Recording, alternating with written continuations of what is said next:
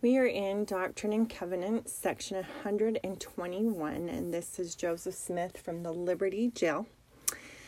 And the thing that has always struck me in this, in verse 2, is he says, "How long shall thy hand be stayed, and thine eye, yea, thy pure eye, behold from the eternal heavens the wrongs of thy people?" And what I have written there is it is not his own suffering that he is concerned about. It is the suffering of the extermination order in his family and the members of the church. And that has always so touched me as he is in the depths of depravity and just really struggling so much himself with these other 5 men. And they will for a long time. I think it's just under 6 months.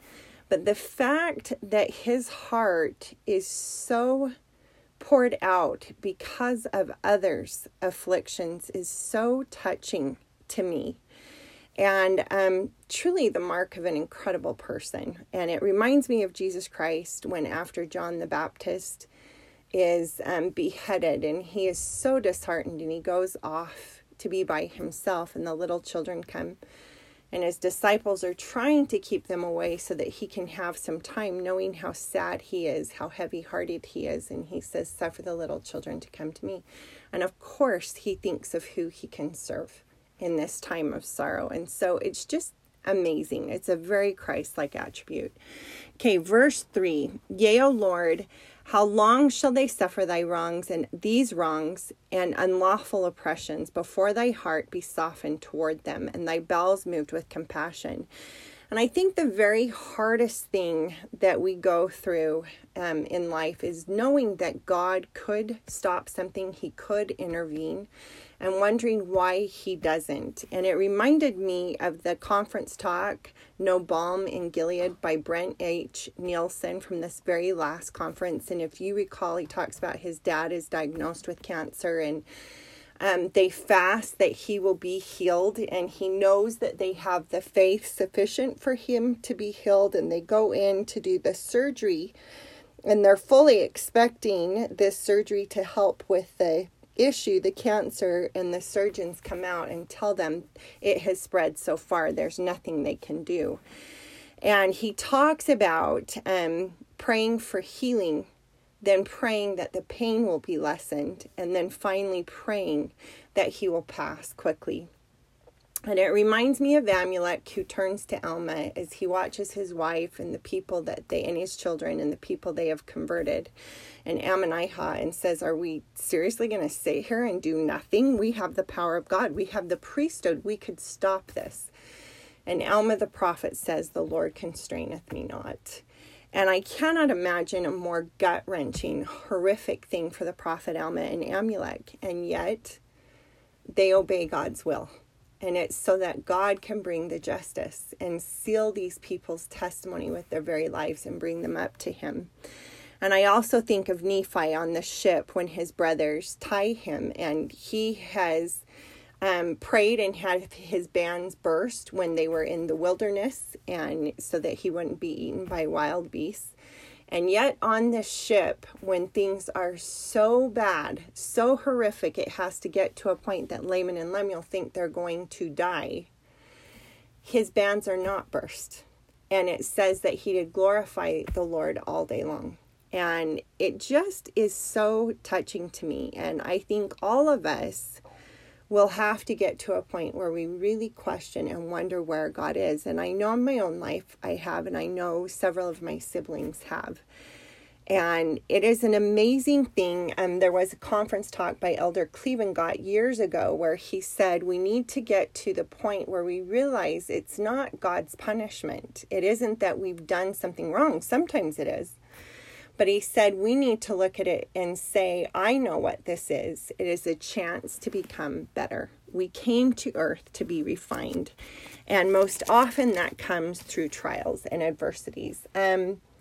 It says in the handbook, and I wish I would have circled who this was by, but it said Brigham Young said, the prophet progressed toward perfection more in 38 years because of severe tribulation through which he successfully passed than he would have been able to do in 1,000 years without it.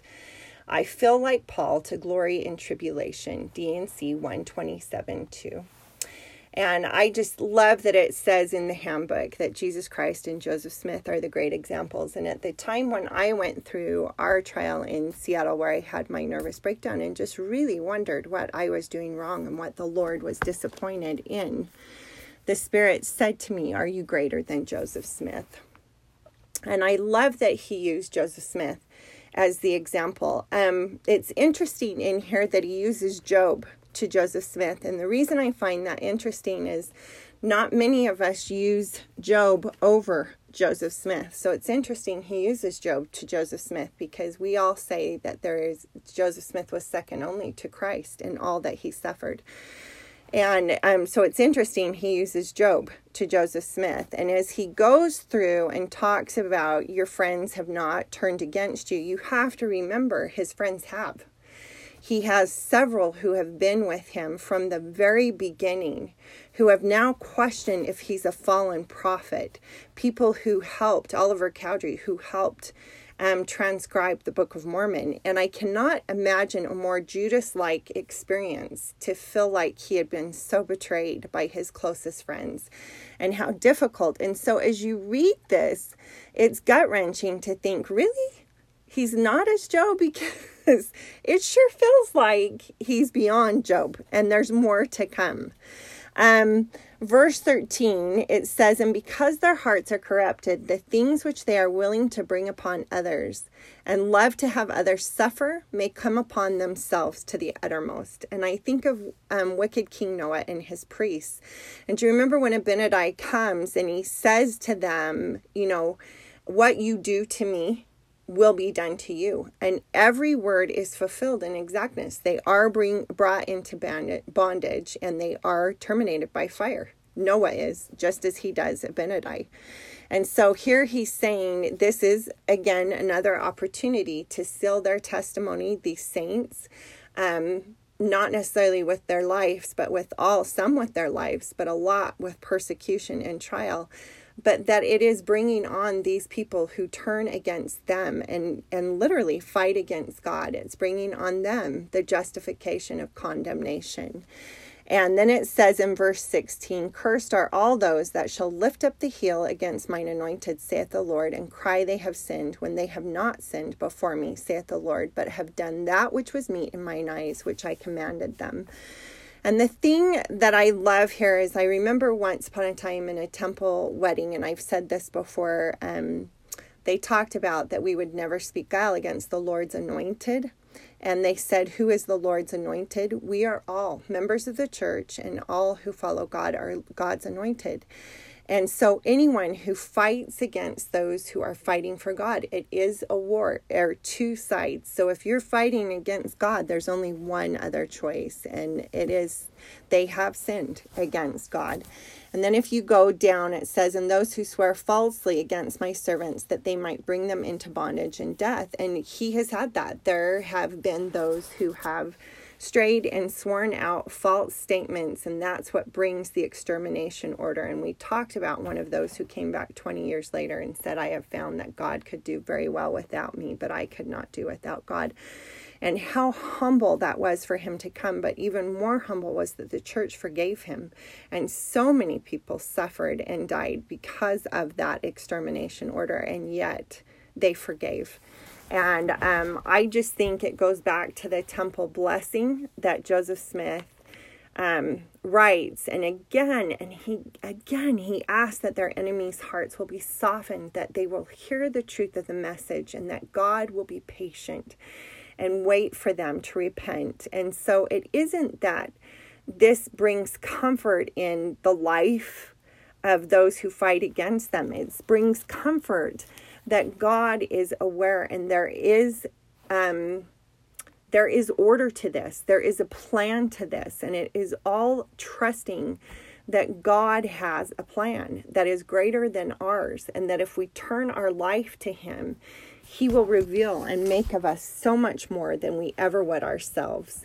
Heber J. Grant said, "Our enemies have never done anything that has injured this work of God, and they never will. Where are the men of influence, power, and prestige who have worked against the Latter-day Saints?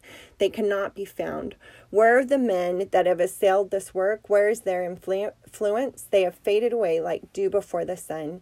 We have no fears, we Latter-day Saints. God will continue to sustain this work.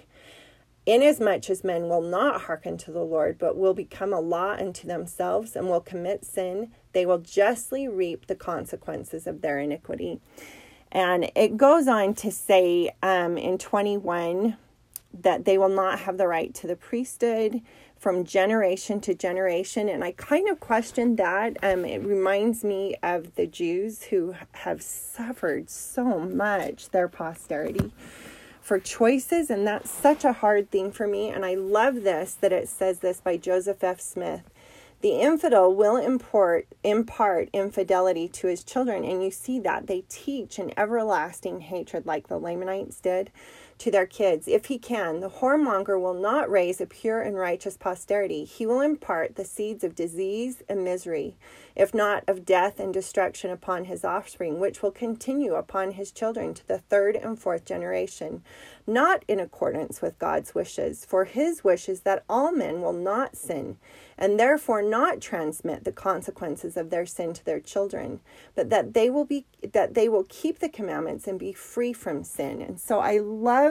that it is the difference, and I've talked about this before, in consequences and punishment. And God is not a God of punishment. He is a God of justice and truth and consequences, and we bring consequences on ourselves. And yes, you can have a Limhi from a Zeniff, or a Limhi from a wicked King Noah from Zeniff. And so you can have a righteous parent and get someone who strays, and you can have incredible wickedness and end up with a Limhi who knows his dad was wrong. But most often, those consequences, what we teach as parents, tend to perpetuate and be brought out in our posterity. And that's what it's talking about. And I really believe there is repentance in this. I really believe after we are dead and we see how our posterity suffers for the consequences, or others suffer for the consequences of our choices, that is part of our repentance and part of our sorrow and turning to the Lord and begging for his forgiveness and hoping that our posterity will come around to truth and acknowledging what we did wrong. I love these verses. We're going to stop here and we'll go on tomorrow, but I just love this lament of Joseph Smith and the Lord answering back. And it's just such a beautiful thing to look in our own lives and think of trials that we have suffered and what the Lord could possibly be teaching us. And the question is, am I progressing? Am I better today than I was yesterday? Would the Lord be pleased with me if I met him today? And I love those questions. I hope you know the church is true. And more than that, I hope you know how much our Savior loves you.